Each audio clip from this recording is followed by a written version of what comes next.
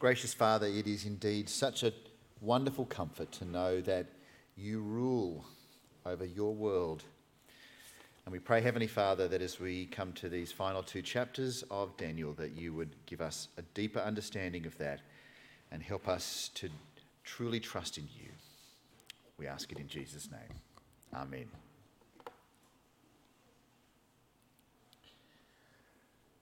Till death do us part, I'll be right where you are. When we finally get to the end of our lives, I'll leave just before you, so I won't have to cry. Before your last breath, I'll go up ahead. I'll be waiting for you. Hold your place in the line as we walk through the gates, down the streets painted white. However long you live, I hope I exist one day less. These are the newly released lyrics by singer-songwriter Anson Seabra, and they're kind of hauntingly beautiful, aren't they? They talk about the days leading up to the death of a spouse and this guy's wish to live one day less. But as he talks about this, you can see that he has a confidence in the future of some sort, at least some sort of understanding of the life after death. Because he says, I'll go up ahead. And as he contemplates the tragic death of his wife and his own death too, he is a guy who seems to have confidence that there is in fact life after death. But how does he know? Oh, I don't know anything about this guy. But maybe he's picked up a bit of the teaching of the Bible. Maybe a bit of Christianity somewhere has sunk into him. But something in his mind thinks that there's life after death. And I don't think he's alone in that.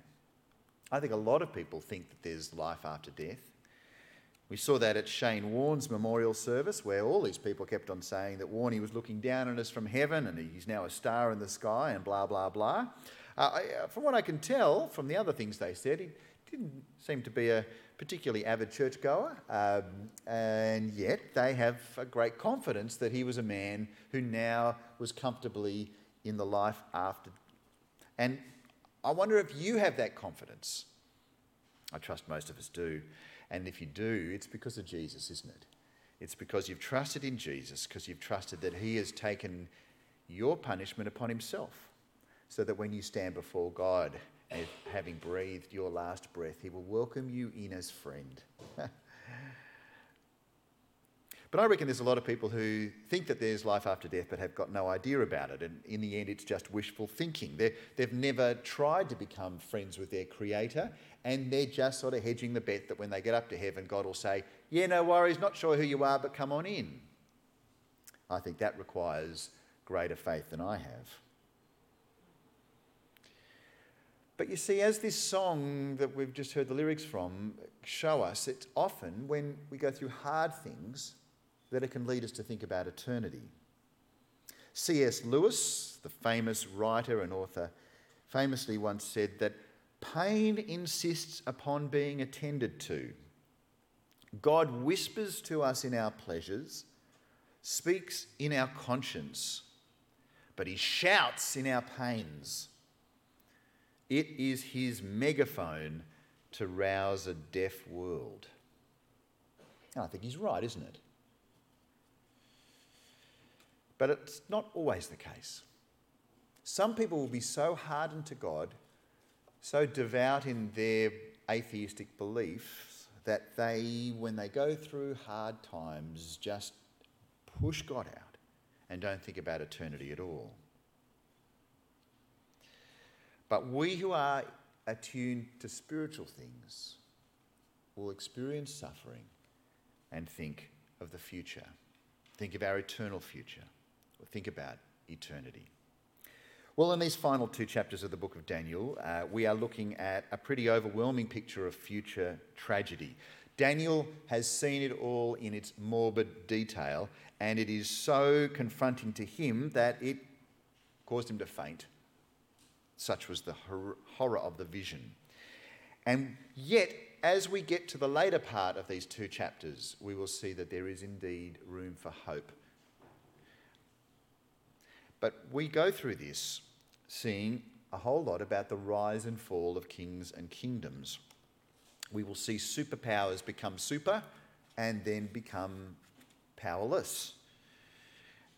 And it's fairly consistent with what we've been seeing through all of Daniel, but it's in even more detail today. And now as we look back on the vision that was given to Daniel, we can actually see how it matches up with a whole lot of history from those centuries that Daniel was in and those that came afterwards. And I'll make some comments along the way about that. Well, it starts with chapter 11, verse 1. It says, I've been standing beside Michael to support and strengthen him since the first year of the reign of Darius the Mede. And now then, I will reveal the truth to you. Daniel has seen this stuff last week and it has been sickening to his stomach. It's caused him to faint. The man who touched him on the shoulder and says, do not fear, now gives him more information about this book of truth that he talked about. The book of truth that, because it listed all of these things that were happening in the future, it helps us to infer that God was in control even of evil. And now he was to reveal that truth to Daniel. And it starts here in verse 2b. 3 more Persian kings will reign, to be succeeded by a fourth, far richer than the others. He will use his wealth to stir up everyone to fight against the kingdom of Greece. So King Cyrus, who was the good guy who got God's people out of Babylon, brought them back to Jerusalem and gave them gold and silver to boot so that they could build their temple. He's there, he's the first guy, and then there's a bunch afterwards. And then a king from Greece, verse 3, a mighty king will rise to power who will rule with great authority and accomplish everything he sets out to do. And that matches up with Alexander the Great. And he was indeed great. He did some remarkable things, but he's not going to rule forever. Verse 4, at the height of his power, his kingdom will be broken apart and divided into 4 parts. It will not be ruled by the king's descendants, nor will the kingdom hold the authority it once had, for his empire will be uprooted and given to others. Alexander the Great, not so great after that, and the power of his kingdom is weaker. And because of that, verse 5, the king of the south will increase in power, but one of his own officials will become more powerful than he and will rule his kingdom with great strength. Some years later, an alliance will be formed between the king of the north and the king of the south. The daughter of the king of the south will be given in marriage to the king of the north to secure the alliance, but she will lose her influence over him, and so will her father. She will be abandoned along with her supporters. But when one of her relatives becomes king of the south, he will raise an army and enter the fortress of the king of the north and defeat him. And when he returns to Egypt, he will carry back their idols with him, along with priceless articles of gold and silver. And for some years afterwards, he will leave the king of the north alone. We're going to hear a bit more of stuff like this. King of the north, king of the south. This is what Daniel chapter 11 sounds like.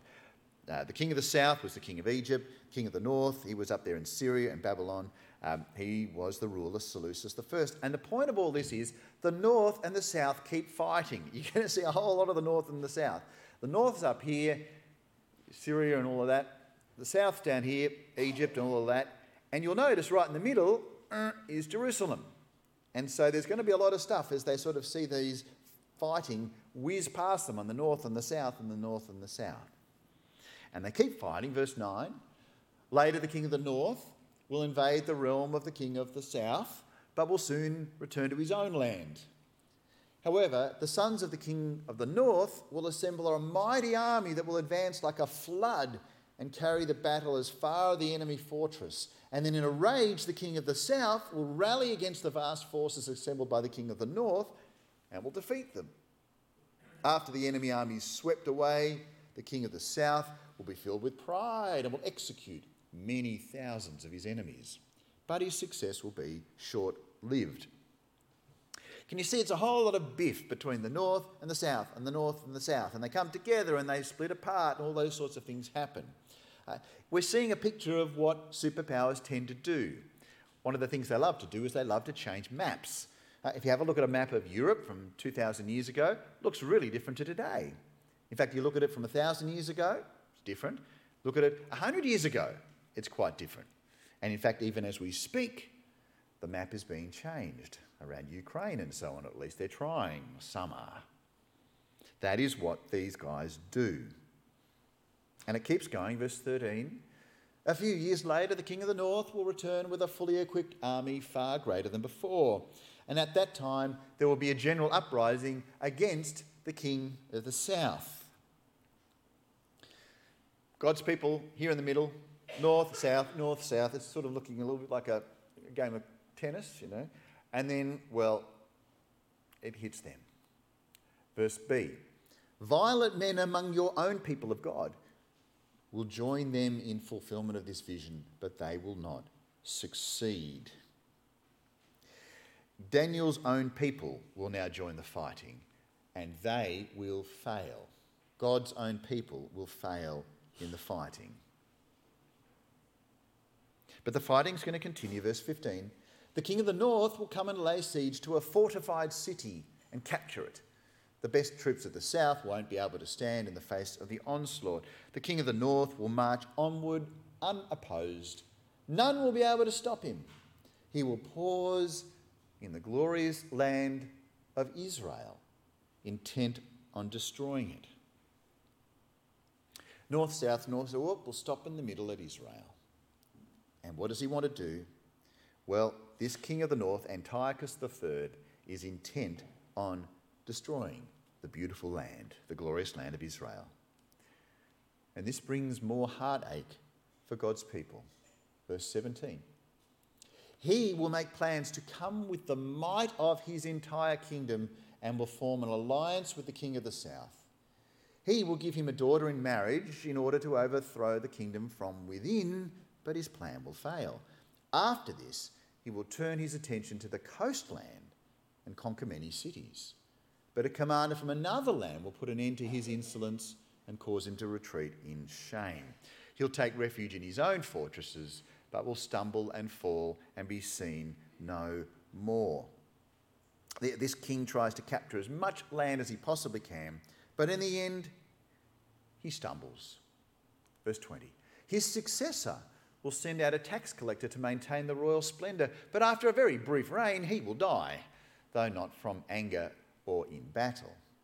The next to come to power will be a despicable man who is not in line for royal succession.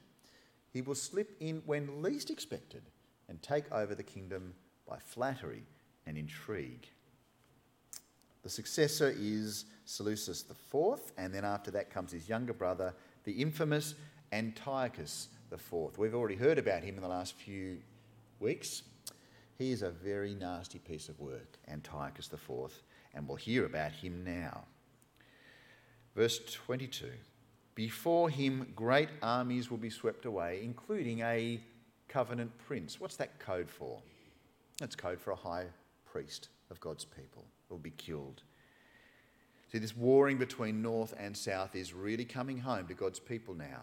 You can see why Daniel, as he's looking at this vision of the future, doesn't know what these names are of these kings or all these details, but you can see why he is physically sick. But now we're going to find out a bit more about this infamous Antiochus IV. Let me read a few verses from verse 23. With deceitful promises, he will make various alliances. He will become strong despite having only a handful of followers. Without warning, he will enter the richest areas of the land, and then he will distribute amongst his followers the plunder and wealth of the rich, something his predecessors had never done. He will plot the overflow of strongholds, but this will only last for a short while. Then he will stir up his courage and raise a great army against the king of the south. The king of the south will go to battle with a mighty army, but to no avail, for there'll be plots against him. His own household will cause his downfall. His army will be swept away, and many will be killed. Seeking nothing but each other's harm, these kings will plot against each other at the conference table, attempting to deceive each other. But it will make no difference, for the end will come at the appointed time. There's a whole lot more of this kind of stuff that we're looking in this chapter. You have a look at it a little bit later on. That commentary by Andrew Reid is really terrific. It helps you sort of pinpoint, match different things up. But I'm not going to say a whole lot about it. But the key is at this point, Antiochus IV now enters Jerusalem to go in and visit God's people, the people of the Holy Covenant. And the results are devastating. Verse 28. The king of the north will then return home with great riches.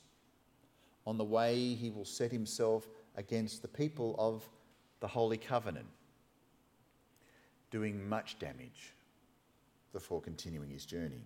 Antiochus IV causes much damage to God's people. But there's more to come. Verse 29. Then at the appointed time he will come... Then at the appointed time he will once again invade the south, but this time the result will be different. For warships from western coastlands will scare him off, and he will withdraw and return home. What happens there? Antiochus IV is scared off by warships from western coastlines. In other words, here comes Rome. Rome enters the picture and he scares Antiochus IV. But Antiochus IV wants to focus in on God's people, and this is what really turns the stomach of Daniel.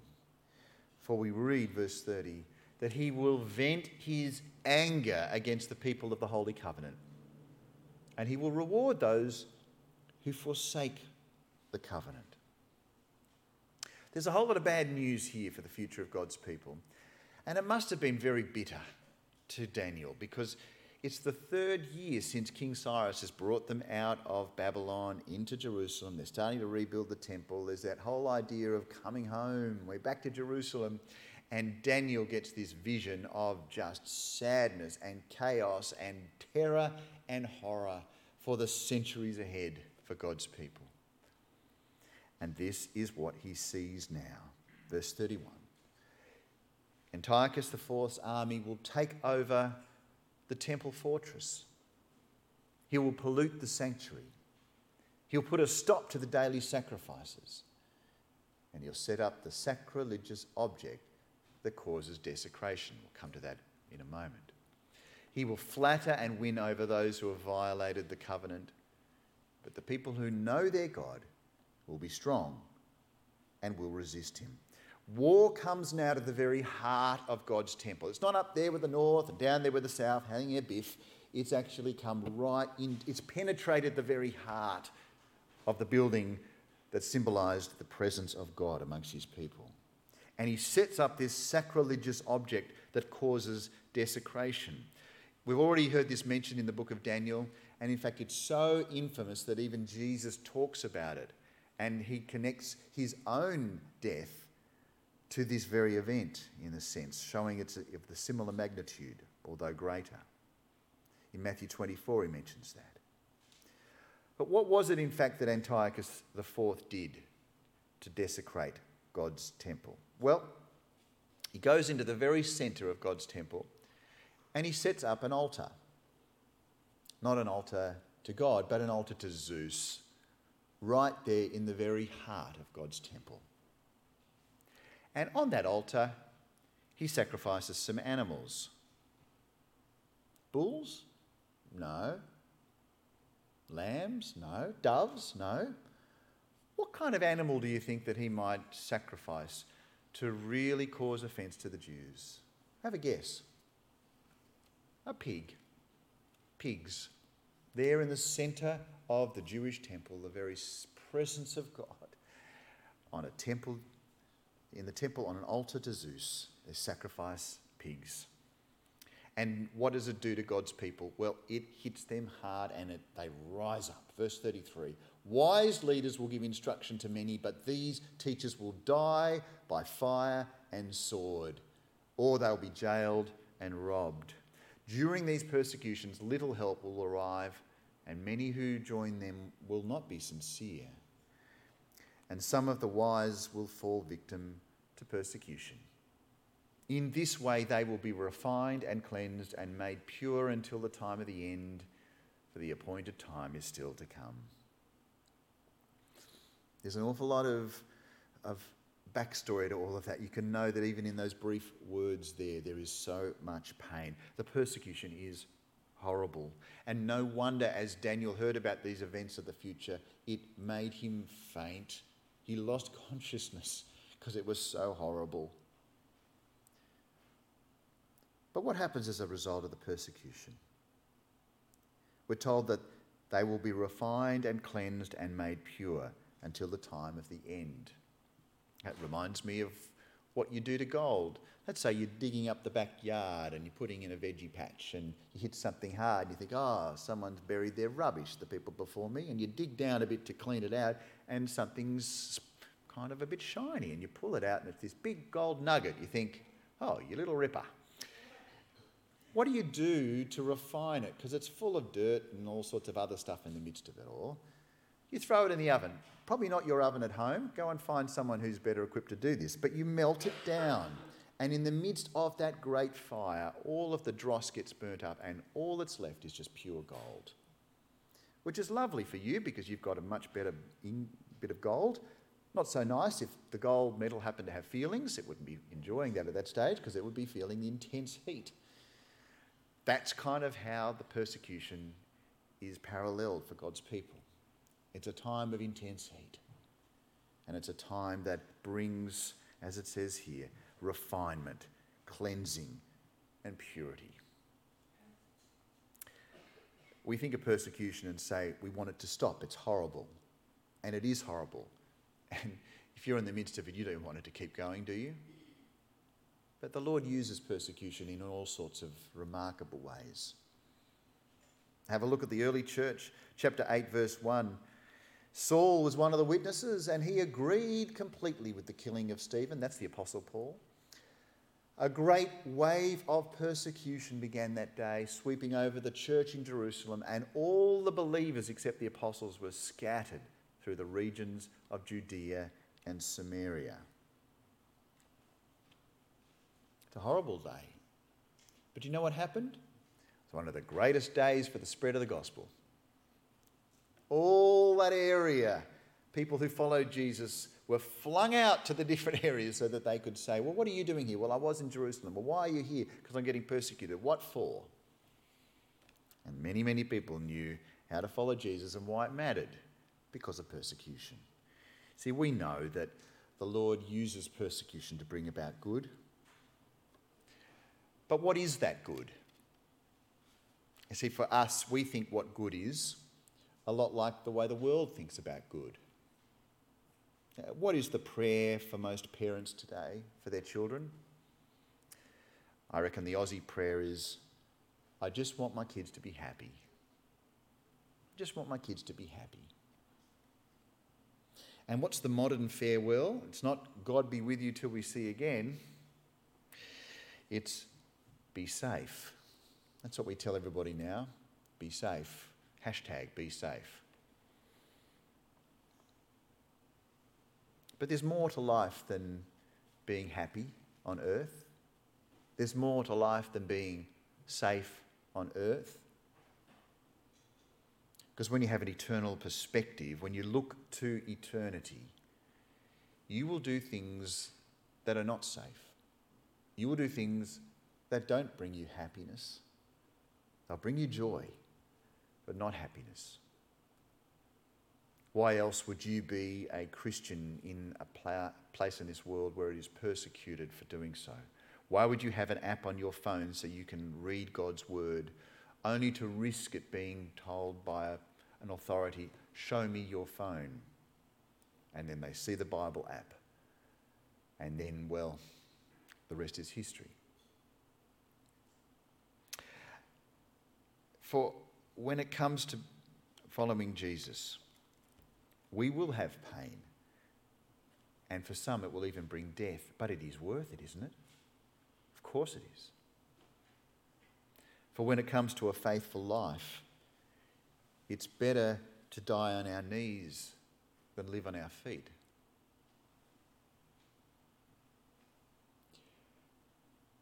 If you're a follower of Jesus, are you ready to face persecution? So I think things are soon to get harder for us, not easier. Religious freedom is under increased attack, and it's growing. Right now in Victoria, it is illegal for a minister to pray according to the teaching of the Bible with someone who is struggling with unwanted sexual desires, even if that person asks the minister for that prayer and consents to it. That is illegal in Victoria right now, in Australia. And next year, 2023, that legislation is coming to the New South Wales Parliament for debate. It's going to get harder and harder for Christians to be Christians. Are you ready? Part of my job here is to prepare you for persecution.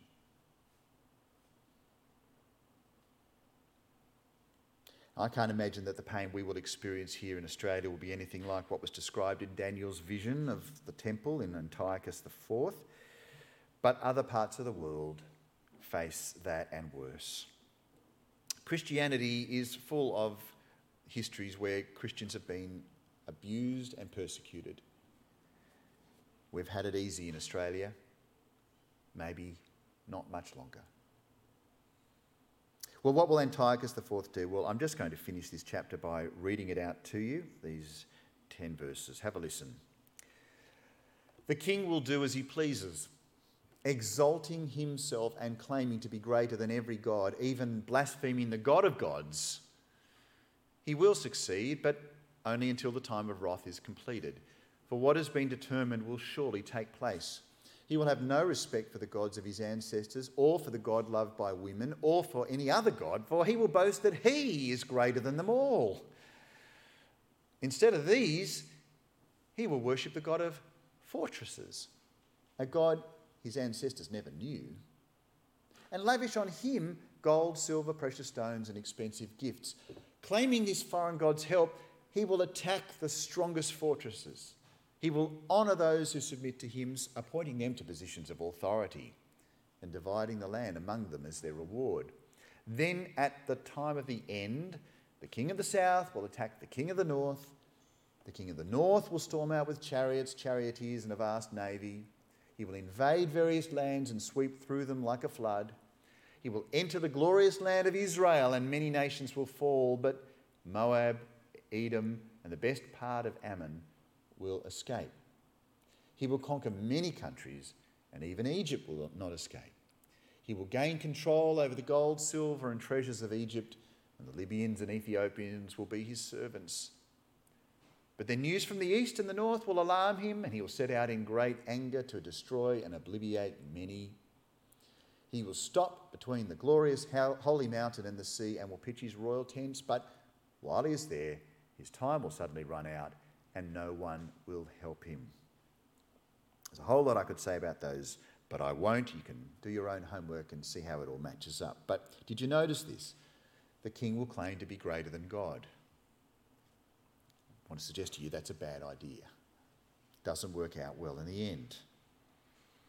And his kingdom will rise and it will fall. And we see in this, it won't continue forever. And there is our hope. And as the book of Daniel draws to a close, we start to see more of this hope. For now, as the new chapter comes alive, chapter 12, we see things from a heavenly perspective. At that time, Michael, the archangel who stands guard over your nation, will arise. Then there will be a time of anguish greater than any since nations first came into existence. But at that time, every one of your people whose name is written in the book will be rescued. There's going to be a great time of anguish, and rescue will follow. There is pain and tragedy, but there is hope. And this is what it looks like. This is what Daniel heard at the end of the vision. Many of those whose bodies lie dead and buried will rise up, some to everlasting life, and some to shame and everlasting disgrace. Those who are wise will shine as bright as the sky, and those who lead many to righteousness will shine like the stars forever. Where is the hope? The hope's in the resurrection. That's where the hope is. In rising from death to life. In seeing that life on earth is just a shadow of the things to come. And friends, this reminds us afresh of the hope of the empty tomb of Jesus. You see these words here from Daniel 12. They talk about resurrection, and in fact they are probably the most developed ideas of resurrection in the whole Old Testament. But they're only in sort of black and white compared to the colour and the 3D of the resurrection of Jesus and the hope that comes from those of us who trust in him. We see in 1 Thessalonians chapter 4, now, dear brothers and sisters, we want you to know what will happen to the believers who have died, so that you will not grieve like people who have no hope. For since we believe that Jesus died and was raised to life again, we also believe that when Jesus returns, God will bring back with him the believers who have died. We have hope. And it changes how we grieve. We have hope even as we see death. And in this vision, Daniel saw a lot of death. He probably didn't see the faces or the names, the individual suffering, but it was such a grand picture of horror and sadness for the future that it completely overwhelmed him, as we saw. But now there was hope. Well, with this vision, Daniel had to keep it secret. Verse 4, but you, Daniel, keep this prophecy a secret. Seal up the book until the time of the end, when many will rush here and there and knowledge will increase. We can look back on the vision now and see it matching up to all of these details. But for Daniel, he couldn't let everybody know what was going to happen. He wasn't allowed to do that. God would not let that happen. For him, it was his future. For us, it is our past. And as he saw all this horror, his big question was, how long? How long is all this pain going to happen? How long will all this suffering happen? How long will all this persecution happen? Well, here's the answer. And with this, I'll read the final verses from the final chapter. Then I, Daniel, looked and I saw two others standing on opposite banks of the river. One of them asked the man dressed in linen who was now standing above the river, how long will it be until these shocking events are over? The man dressed in linen who was standing above the river raised both his hands towards heaven and took a solemn oath by the one who lives forever, saying, it will go on for a time, times, and half a time. When the shattering of the holy people has finally come to an end, all these things will have happened. I, Daniel, heard what he said, but I didn't understand what he meant, so I asked, how will all this finally end, my Lord? But he said, go now, Daniel, for what I have said is kept secret and sealed until the time of the end. Many will be purified, cleansed, and refined by these trials. But the wicked will continue in their wickedness, and none of them will understand. Only those who are wise will know what it means. From the time that the daily sacrifice is stopped and the sacrilegious object that causes desecration is set up to be worshipped, there will be 1,290 days, and blessed are those who wait and remain until the end of the 1,335 days. As for you, go your way until the end.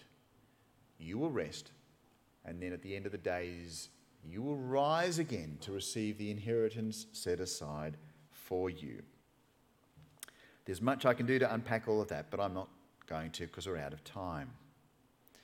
But the key to all of this, I think, is what Daniel's told. How long? It will be after the shattering of the holy people has finally come to an end. It's after the end of much persecution and pain, after the greatest evil of all times, in fact. What do you think is the greatest evil of all time? It's got to be the death of Jesus, surely. It's got to be the day that the creator of the universe, out of love, came to save, and humans executed him. There's no greater desecration than that. In fact, that's how Jesus spoke of it in Matthew 24 that we looked at a little while ago. He talks of the desecration, and then he says, "Then at last the sign that the Son of Man is coming will appear in the heavens, and there will be deep mourning among all the peoples of the earth." There is that day.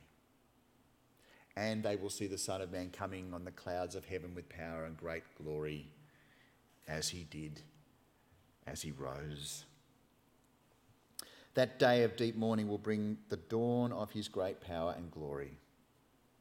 That day, we saw it at the cross, and the day that it was confirmed at the tomb.